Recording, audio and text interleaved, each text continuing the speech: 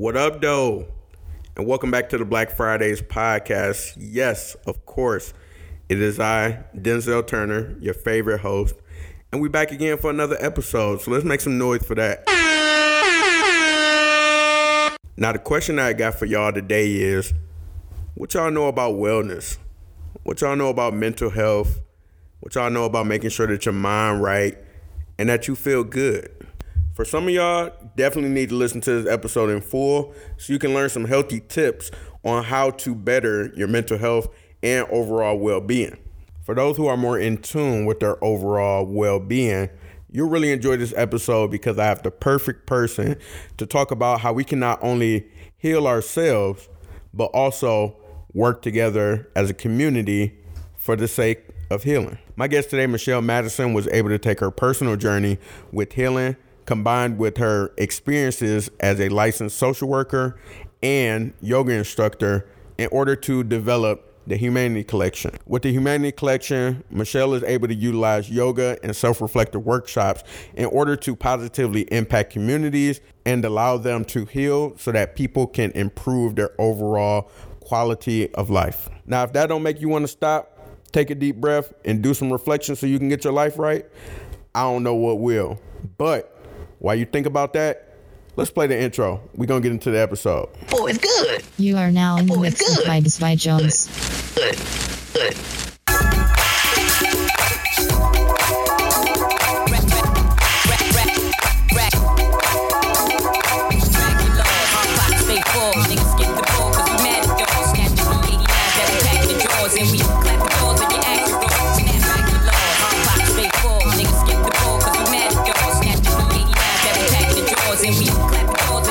All right, everybody, help me welcome another dynamic Black Fridays guest to the podcast. We have meditation specialist, yoga enthusiast, Michelle Mattison on the podcast. How you doing, Michelle? Hey, how's it going? I'm good. How are you? Doing good. I'm happy to have you finally on the podcast. Me and Michelle go way back to our high school days, probably like freshman, sophomore year or something like that.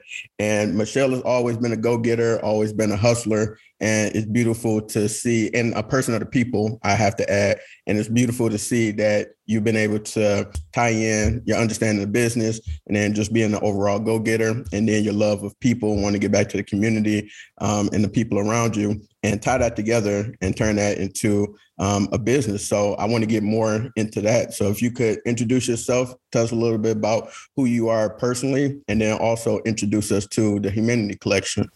Yeah, absolutely. So I am a licensed social worker. I'm also a yoga instructor, and I've been a yoga instructor for about 8 years now, on and off. I came to the idea of making the Humanity Collection, which started out as a stationery set where I just wanted to send messages of peace and happiness and loving kindness all over the world. And then the idea pivoted one day. And once COVID hit, it was like, well, we need to figure out a way to make kindness accessible to people in ways that feel right. So then it was more of online yoga instructing or online meditation spaces. Then once I became a licensed social worker, it became, okay, people need mental health interventions right now. Then as events kind of like played out with George Floyd, it became, okay, organizations need spaces and they need a person to actually lead them through equitable workshops and things of that nature. So that's kind of how it pivoted. But it always started as, me just having an idea of wanting to spread kindness in a way that felt like kindness to people. Because sometimes when we think of those principles, it looks different for everybody. Healing looks different for everybody. So I just wanted to create a business where it felt accessible and equitable and actually impactful for people of different identities. Phenomenal. And it's interesting you say that because pretty much like the aftermath of the George Floyd situation, that's what kind of sparked me to start this podcast and do it from a sense of advocacy for Black-owned creative, Black-owned businesses, Black professionals who have been doing their thing, but we don't get the spotlight for whatever reason. So definitely, unique to see how those things kind of parallel. And then I know we both Sag gang, both Sagittarius. So maybe that got something to do with it as well. But as far as we're from Detroit and it's not a huge yoga community in that space, maybe on the outskirts, but not in that space in particular. So like what got you into wanting to be in that, or what really like sparked your interest in yoga? Yeah. So actually yoga was more of it was a personal journey for me. At the time that I started taking yoga just as a hobby, it was more so I needed something to heal. I've had a long history of trauma and a long history of loss. So at a certain point in my adult life, it was like, okay, sis, this is not working. What you're doing is leading to turmoil. So you need to go somewhere and do something about it. So I wound up going to my yoga mat and going into that community. When I became a yoga instructor, it was more of, let me try this out. I never really planned on becoming an actual yoga teacher. I wanted to learn the material in a more concentrated way. So when I became a yoga instructor and actually started teaching, that's when it kind of hit me that, wow, yoga really does interface with mental health. And that is what I really wanted to do. So I wouldn't say that I have such a large yoga presence in the Detroit community. I do more individual work, especially when it comes to meditating or teaching workshops. Some things that I've done in Detroit in particular have been more on an organizational level. So teaching the Detroit police officers how to meditate, how to practice self-care, and how to understand that a healthy power dynamic within the community so that they don't, go out and commit certain acts of violence in a community that sees them as a power structure. So I've used that lens more so to bring yoga meditative options to organizations, not so much of on the individual level. Not on like I don't have a storefront. I don't have, a place that people can come to a class. It's usually something that we log on and we work together on a one-on-one basis. But I will say that there are some spaces in the community, particularly in Detroit, that are up and coming and that have kind of been there for years that haven't, really gotten a lot of spaces, such as like Trap Yoga Studio and Massage by Jamel Randall. That's one of my colleagues that I went to yoga training with. And I know this is not about him, but it's still, we came into the yoga industry in the same light. We wanted to make sure people had access to healing, and healing looks different for everyone. He took it one way and I took it another way. So I use my platform more so on an individual level. So I have people that'll reach out to me randomly and say, hey, I really want you to come out and teach my students about what meditation is. Or, hey, Michelle, can you come out and teach the police officers self-care? Or, hey, Michelle, can you come and talk to an organizational level about, the tension and the stress and how that affects the body. So more so it's yoga is not just a one-dimensional thing. It's something that's practiced in 8 different ways. And when people reach out, it's more like, hey, I heard you do this work. I heard you talk about it. I want you to come and speak to breastfeeding mamas about, the impacts of stress and how they need to meditate.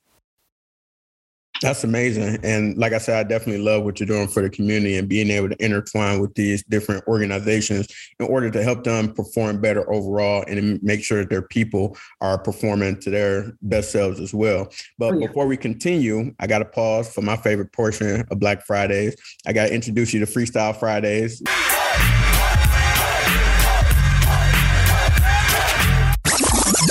Which is a random assortment of questions. They're all about you, so you shouldn't get them wrong. And I only got 2 rules. You answer everyone and you answer honestly. Oh, period. All right, let's go. All right, cool. So first question, I need to know if your phone can only do one of these 3 functions, which one would you choose? Call, text, or FaceTime? Text me. My kids are so loud that if you call me on FaceTime or you call me on the phone, I can't hear you. So text me. Makes sense. Definitely makes sense. And who you got in rotation right now? What's either a song or artist that you listening to heavy right now? Lauryn Hill is always in there.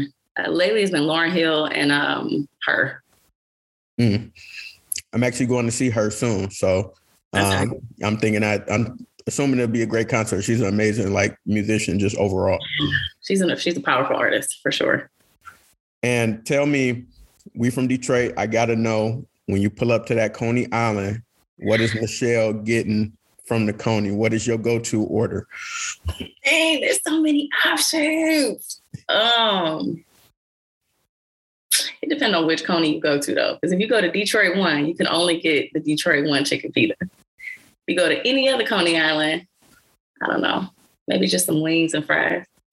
Okay, but you go to Detroit 1, you got to get the pita.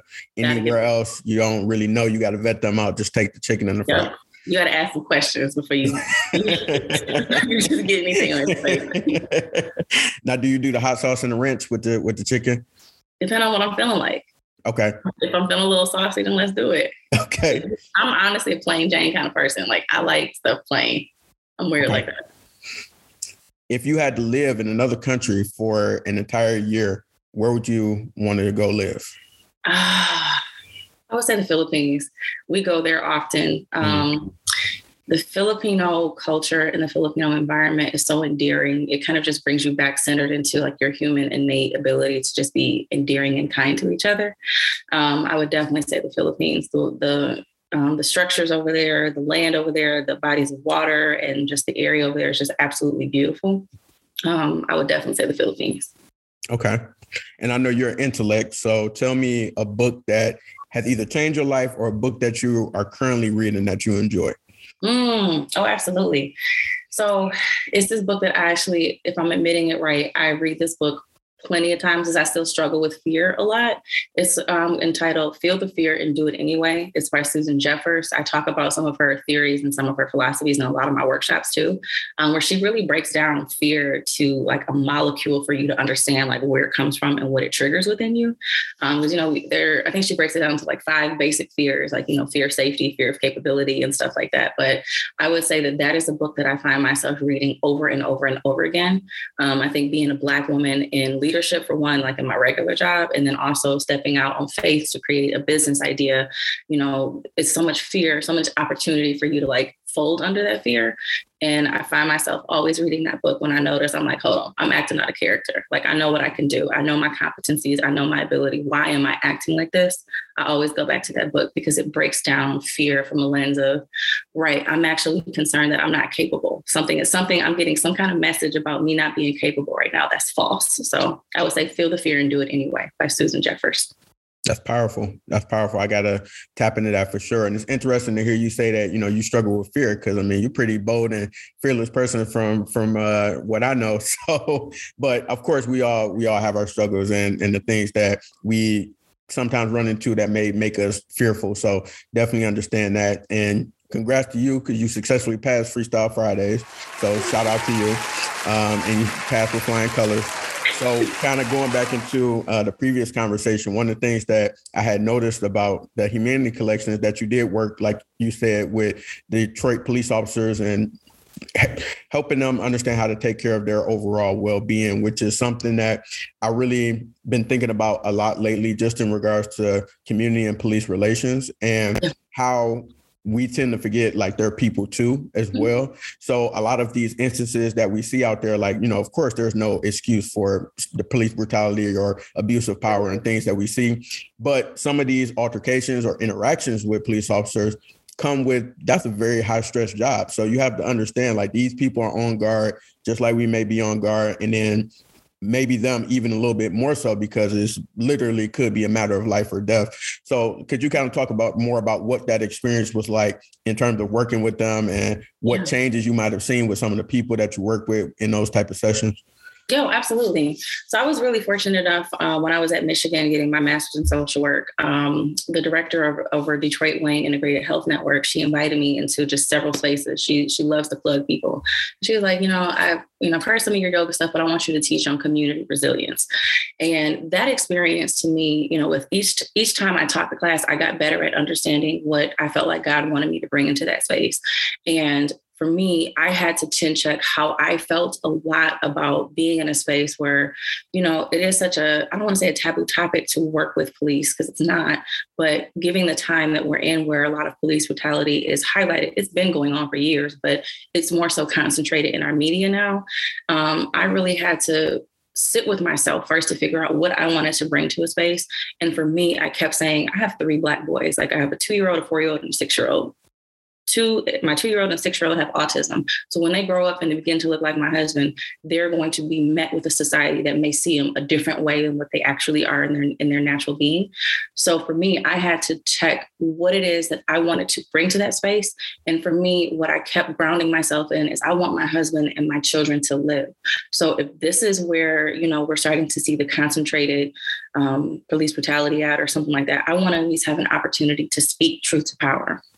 So in the workshops that I did, it was more about community resilience so that they can understand the relationship of a power structure to a community that potentially might not have power, right? So when we think of, just the power dynamic and the way that social systems are set up, there's typically a group in some way that holds the power or makes the decisions or creates the policies or not enacts, but enforces the policies.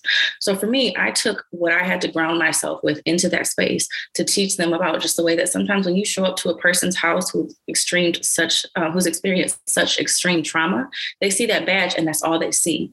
So I more so came in and started to talk about community resilience, just so that our police officers could understand like what it felt like to be not what it felt like, but to understand the dynamic of being a power structure and being a power source and showing up to someone who has such high levels of trauma and what that could mean. So with crisis intervention training, you don't necessarily see the officers, before and after. You don't get to do like assessments of pre and post tests or anything like that. You get to just get one shot to teach them about something that you want to teach them on. And for me, it was community resilience and then mental health self-care. So we would, go through a segment of talking about community. What does community resilience look like? And then it led into a point where I just taught them yoga and meditation, because a lot of personally, this is my assessment, in Detroit, it's a little different than, other police departments, because most of the folks on the police department in Detroit reflect the residents in the community identity-wise. You might see in other like suburban spaces or other states, the police department or the police force does not 100% reflect the demographics of the community. So there's a lot of areas for growth and cultural competency in a lot of police forces. But with Detroit, it was very different because you had a lot of folks that were Black and blue, is how they call it, being Black and being behind the badge of a blue shield. I could only imagine and empathize with how hard that must be for people from a human perspective, how hard that must be to be a person that maybe you grew up and you wanted to go and be a police officer to make things right. You wanted to go and be a police officer to be the change. When we grew up, it was like, be the change that you want to see in the world. It was like, all right, bet I'm gonna go be a police officer. Then you get met with a lot of backlash, understandably, because it's a power structure, right? So the workshop was intended to teach that duality and duality is basically when two conflicting emotions coexist together. It's not the I like you, but it's the I like you, and here's this room for growth. So the workshop was fundamentally based on that duality of, yes, you can be Black and blue, and you can also be this power structure that causes so much harm to people.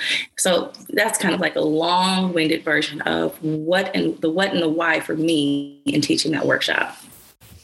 And then in terms of that, the relations between, how were you able to incorporate like the community relations into that and helping the police officers understand that perspective as well, and just kind of seeing, the other side of it. So you talked about how you were able to help them work it out internally, and then with that duality, but then were you able to bring like elements of, hey, like this is what the community is feeling, and you need to understand this as a part of your self-healing, your well-being?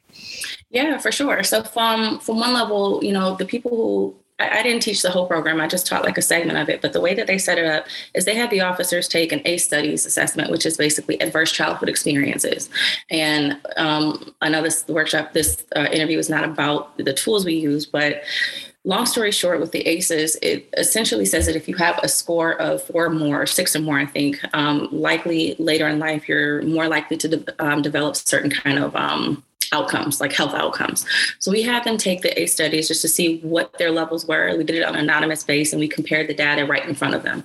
So some of our officers who maybe identified as white had a lower ACE study or an ACE score. And then some other folks, it was all anonymous, so we don't really know. But when people were willing to say like, yep, that was me that had an ACE score of blah, blah, blah, blah, blah, because I went through this, that, and third.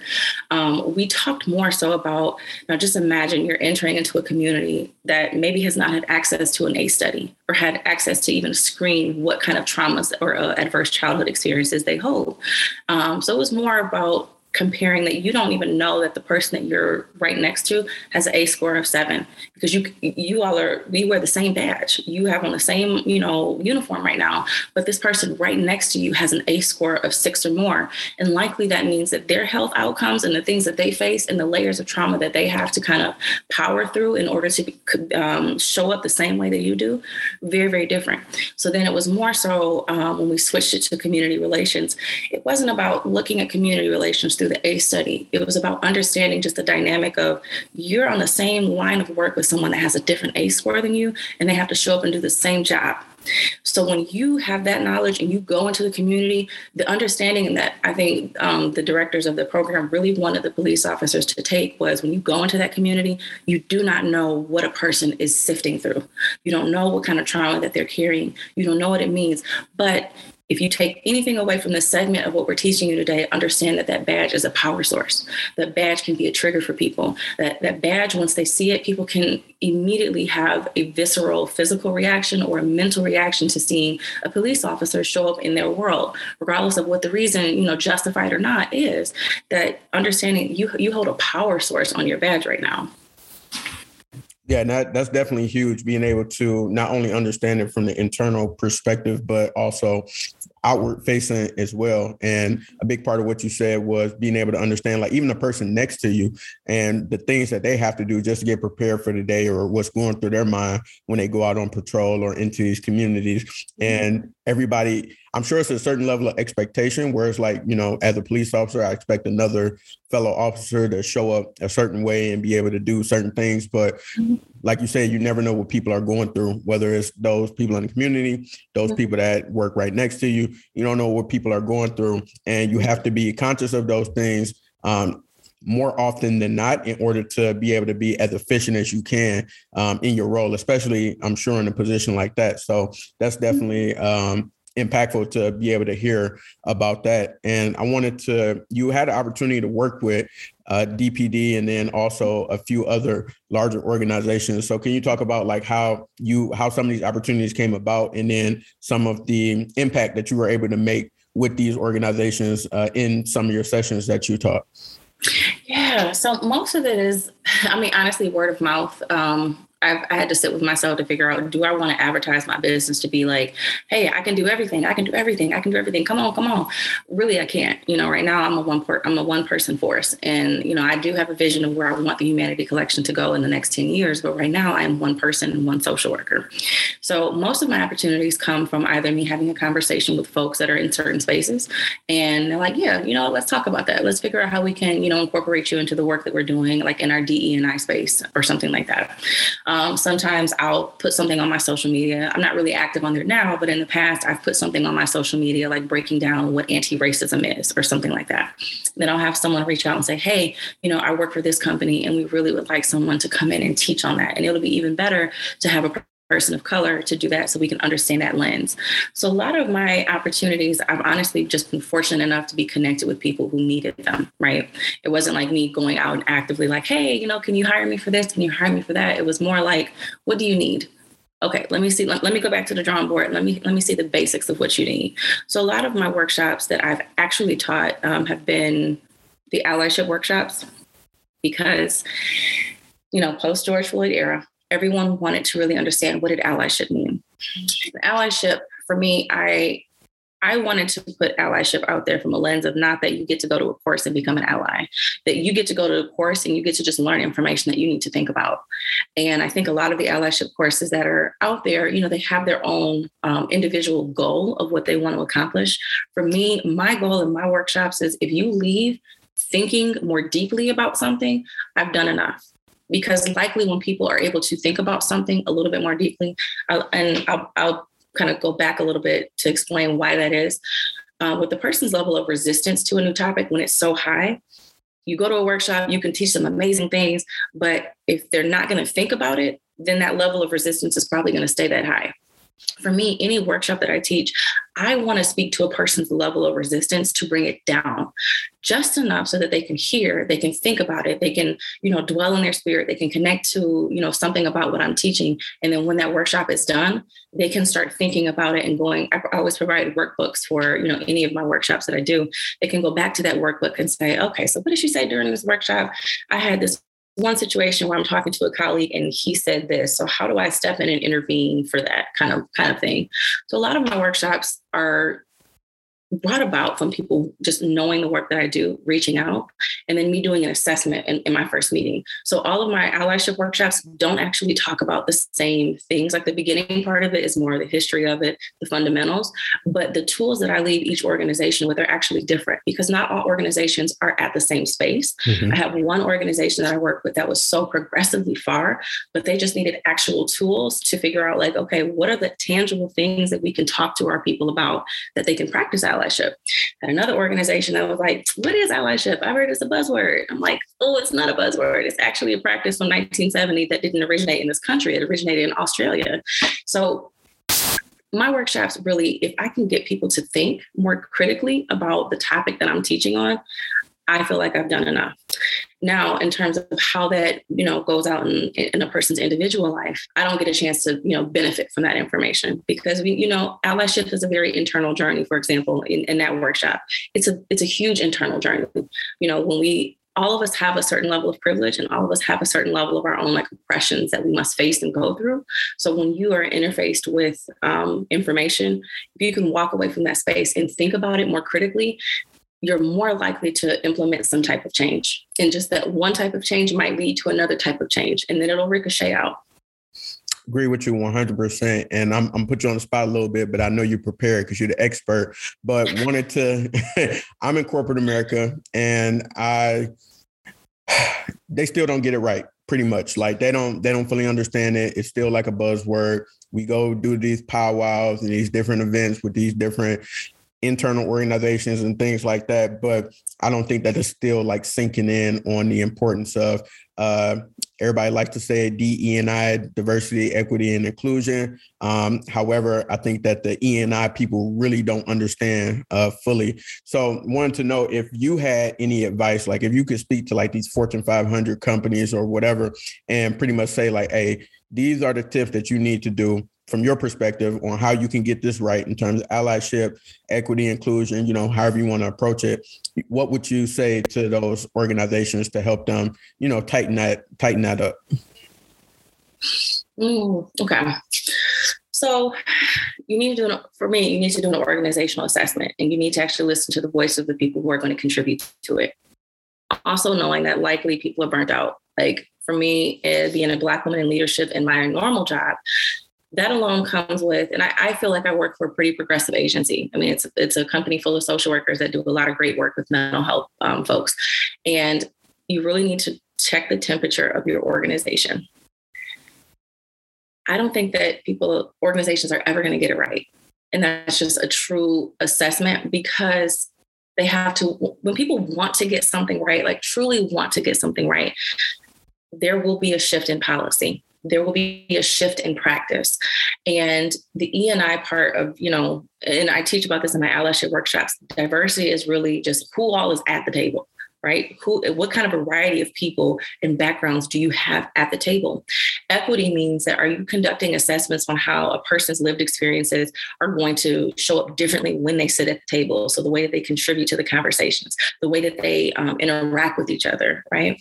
And inclusion is creating policies that allow people to have a true opportunity that feels true to them to speak up and say certain things. So an example is one company I worked with, they're like, we want people to show up and be their true selves. I'm like, you have to be careful saying that because some folks, if they show up and they be there and they decide that they're going to be their true selves, not only is that going to cause a ricochet of fear for them because now they're exposed and vulnerable, they're going to constantly be wondering if they're showing up as their authentic self is going to come with consequences later because it has offended or something like that, somebody else. When you ask for people to be authentic, you have to be very careful on if you have the tools and the equipment after they come out to decide to be their authentic self. You can't just say, we want everybody to get along. We want everybody to show up as their true self and be, hoorah, ha ha. No, you have to make sure that you have the environment that says, if you show up as your true self, we will then accept you. For me, that's what I tell a lot of my direct reports. I'm like, as a Black woman in leadership, I'm going to say ain't, I'm going to say y'all, I'm going to use my slang. I'm going to have an attitude if you say something disrespectful, and not like a disrespectful attitude, but I am going to let you know that when you said something that crosses the line, Thank God I've never had to do that because my direct reports are amazing. But at the same time, there are people out there in leadership spaces that don't have direct reports that will respect that. So if you have an organization that's like, everybody show up as their true self, it's like, really? Are you ready for this? And, I always say this, I'm like, if I show up as my true self, I'm showing up as Schoolcraft Shelley because I'm from Detroit, Michigan, and I'm from Schoolcraft. So you want me to show up as my true self and call out these inequities? Are you sure? Going to Michigan, having to experience that, the culture of like, well, that's not accepted here. You have to tighten up. You have to be this. I've gone through that process of having to change my language, change my thinking process because the hood girl from Detroit was not accepted in that environment. So you're telling me in a corporate space or in a larger space, you want people to show up as their true, authentic selves. I don't know if you're ready for that. So I would encourage organizations who are leading those spaces that if you are going to ask someone to show up as their authentic self, you need to be equipped to accept who that authentic version of them is. And if you are not, then do not put people in a situation that is going to jeopardize not just their livelihood and their jobs, but also their ability to show up and do the work that you're asking them to do. Because for me, if I show up and I show up authentically, I'm going to be concerned that, did I say something? Was my tone wrong? Was this wrong? Was this wrong? I'm going to go through a whole series of things. And another layer of that is most people of color who enter into certain spaces likely are going to experience things like imposter syndrome. Imposter syndrome, which I read something recently, I don't know if it was a meme or if it was something else, but it was just spot on. Imposter syndrome really should not be called imposter syndrome because you are not the imposter. You are equipped and capable to be in that space, but the environment does not create it does not create a flow for you to feel accepted in that regard. So it's really not you being the imposter because you actually belong there. A lot of people who experience imposter syndrome in leadership roles or just in organizational roles, it's the system and it's the environment that has allowed that person to second guess them because it's like, well, dang, if I show up, here's my creative idea that I want to contribute to the space. I don't know if you all can see it from my lens, but I still want to put it out there. And once I do, you react, falsely to it or volatile to it. Now I'm second guessing if I ever want to contribute an idea into the space. So in my workshops, my allyship stuff, I teach people how to apologize. And it's kind of like when I was creating and I was like, why do I feel called to teach people how to apologize? Because a lot of people don't apologize correctly in an organizational setting. They're like, oh, I'm so sorry. I'm sorry you felt that way. I didn't mean it. I never intended. And it's like, cut all of that out. Cut all of that out because an apology really has multiple components. It has the acknowledgement of the offense. It has the true reflection on how the action has impacted the other. Then towards the end, you actually have to invite that person back in when they're ready. Like, so I apologize that I use a microaggression on you. I see that it caused you to stop contributing to our team meetings. I'm going to undo the harm or something like that. When you are ready, please come back into the space and contribute your ideas there. A full apology allows for all of those points to be met because it's not just, I didn't mean it that way. I'm so sorry you felt that way. It's like, oh, you meant what you said. Mm-hmm. But for us, that's how we feel. You meant what you said. Like, I don't care about what you intended to do, but you meant what you said. It was either born out of a place of ignorance, out of mistake, or whatever it was, but it still had an impact. Mm-hmm. So that was more of a rant than anything, but I hope it answered your question. No, it absolutely did. And it made me think if we had a Michelle in all of these organizations, I think the world would be a much better place and people would be able to show more of their true selves at work, because that's a term I heard a lot when I started my job and, show up as your true self. And I'm like, y'all don't want me. I can't wear do-rags in the video call. So like, I can't, use my West Side Detroit Schoolcraft slang. Like I can't be that guy. So yeah, don't tell me that, but I get what you're saying, but I don't think that necessarily applies to me. And a lot of people of color will probably, I'm sure, feel the same. So I appreciate you breaking that down and one thing that I've been thinking about lately, just as far as I like to be self-reflective and understand where I'm at, how I'm feeling about certain things, and just thinking about like career, life in general, things like that. If you could give us like some pointers, like, what's Michelle's tips on how you can kind of do like that self-inventory? Because I notice a lot of people don't give themselves the grace or the time in order to do that. But just to, be in tune with how you're feeling, where you're at in life, and thinking about the future, where you might want to go. How can you like stop, do that self-inventory, make sure you're good, make sure you can kind of come up with a new plan and strategize and move forward? So there are many ways to do that. So in order to provide context, I'm gonna actually go back and tell my story, if that's okay. Yep. So my mother died when I was 8 years old of breast cancer. My father then died right after, when I was 11 years old, of lung cancer. Being biracial, then being put into a family system that my family never really accepted me because I was the other man's baby and all that kind of drama. And a lot of that ensued in my family, and it showed in my relationship with my family. So I grew up feeling 100% rejected, but I just didn't have the name to put to it. I actually just put a name to the things that I have been feeling with my family in my 30s, right? So an extreme sense of rejection, an extreme sense of abandonment issues because my parents passed away. A lot of things that showed up in my relationships, like growing up, going off to college, I could not understand, like, why am I looking for love so bad? I just want to be married. I just want to be this. I just want to be that. And it led me to so much turmoil. It led me to so many spaces that I really could not heal or could not be happy for, right? So when you are at a place in life where you start to notice that things are just doing this and they're clashing and things are not flowing, they're not going through, that is a time for you to tune in to ask yourself why. And it may not be directly connected to like a professional identity, but, I think folks of color have really learned the skill of compartmentalizing. We code switch. We show up and like we have our professional voice or our professional face, but there's a layer or multiple layers underneath that connect to our professional identity.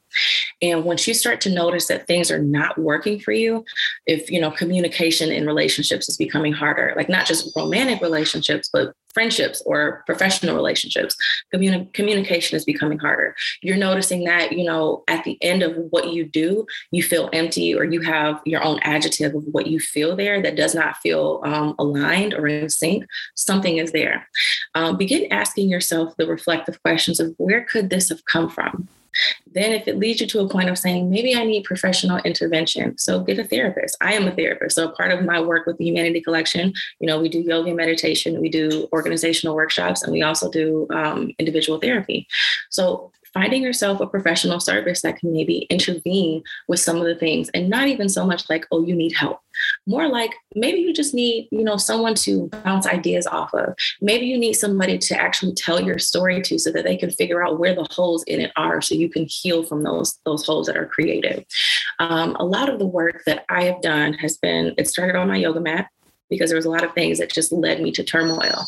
I had to go sit on my yoga mat and really meditate with the things that I'm avoiding, right? We all have things that we avoid. We all have things that we just go towards to like cover up whatever we do. I would say starting with a place of noticing what is not working. Once you notice what those things are, start to ask yourself, why is this not working? Start to ask yourself, well, where is this coming from? Where could I have gotten this? And not because you need to go and live in the past, but because maybe there is a little girl or boy in you that still needs to be healed.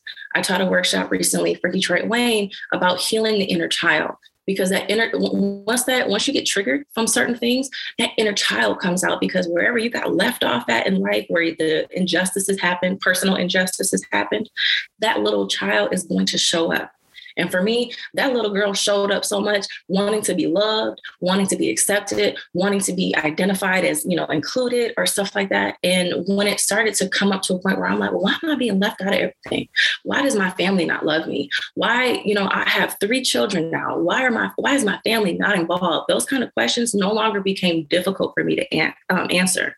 So I would say doing a deep dive in a way that you can really reflect on the what, the when, the why, and then after you've gotten some type of answer with that, okay, now what?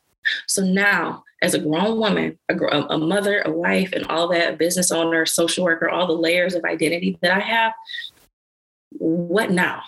So for me, when I tell my story, it's not because I feel bad about it anymore. It's because I know that maybe there's somebody out there that lost their mom and does not know how to navigate it. Maybe there's somebody out there that lost their mom and their dad. Maybe there's somebody out there that has a really strange family dynamic, siblings running around everywhere, and nobody has like a true central sense of family. Maybe it's somebody out there that needs to hear that it's possible for you to sit with those hard things and then move on. Like, it's possible. So for me, I would say all of that and then just move on. Damn, that's huge. That's big. I'm not even gonna touch that. You said it so beautifully. I'm gonna just let it be that. And I gotta ask you, as far as you look into your crystal ball. What do you see next for Michelle? What do you see next for the Humanity Collection? You know, what are you seeing for the future? Oh, I would say, you know, where I'm at right now, I mean, I already mentioned my 6-year-old and my 2-year-old have autism. I think that I want to contribute a space within the Humanity Collection. I don't know exactly what it'll be, but I want to start involving, you know, moms with kiddos with special needs into my business. So I think that, you know, when we hear autism, I'm just talking about autism. You know, when you're pregnant, you probably pray for your baby to not have autism. So this is not something you go into it like, oh, please, I want autism. Like, please, please. So once that diagnosis hits, you know, it takes your whole family for a spin. Any kind of diagnosis takes you through an adjustment period. And I don't know if there were a lot of resources available or out there for families that need to learn about, you know, having a child with special needs. What kind of resources are available in your state, your county, your school district, all that kind of stuff. So for me, I would say the next project is just figuring out how to incorporate a space for families of children with special needs. What do they need? What kind of services could we actually provide that will be sustainable and actually make a healthy impact? So I would say that would be my next thing to look at. And that's very cool, like being able to go into that niche because like just recently over the years, I grew up, didn't know a ton about like what autism looked like or what that community was like. But recently, like seeing people who are kind of like in my circle or around me, like that have children with autism or maybe dealing with autism themselves, and learning more about that community in that space. I think that is huge, and something that we all can probably be more aware of. So definitely look forward to seeing you get more integrated into that space for sure, because I know people need that support, if anything. If not the knowledge, they definitely need the support for sure. So as far as people wanting to tap in, you dropped a lot of gems on us. A lot of great wisdom. People want to tap in. They want to work with you to get their mentor right or have you a part of their organization and learnings and helping getting these companies right and making sure they tighten up. Where can we find you? What's your website, your social links, all that good stuff? Yeah. So my website is thehumanitycollection.com. And on that website, you'll see like some of the work that I do. And you'll also see a way to contact me. I do have socials. It's the Humanity Collection on Instagram. I prefer you to reach out to me on my personal Instagram, though, because I don't do a lot of marketing through Instagram. But my personal is mchristii, MCHRISTII. And I'm always available. I enjoy helping people. I really do. I always have. And I always will. This is true. This is very true. And she means what she says. So definitely tap in with Michelle and check out the Humanity Collection. Make sure that you follow her personal page, blow her page up, like all the posts, do the same thing on the Humanity Collection as well. And like I had mentioned when we had intro, it's super dope to, you know, see your growth over the years. And like I said, we've been at it since we was young pups. So to see your growth now and you're a mom, a wife, MSW, business owner, therapist out here doing your thing, double Wolverine, got multiple degrees from University of Michigan. And, you know, this one is supposed to be possible for a little girl from Schoolcraft, the west side of Detroit, but you made it more than possible. So it's great to see all these things that you're doing now. Yeah, the little engine that could and did. And we'll continue to do. Exactly. So I appreciate you taking the time being on the podcast today. Thank you for the space you hold for people. Absolutely. Everybody listening, you already know how we do Black Fridays. I'm going to see y'all next week.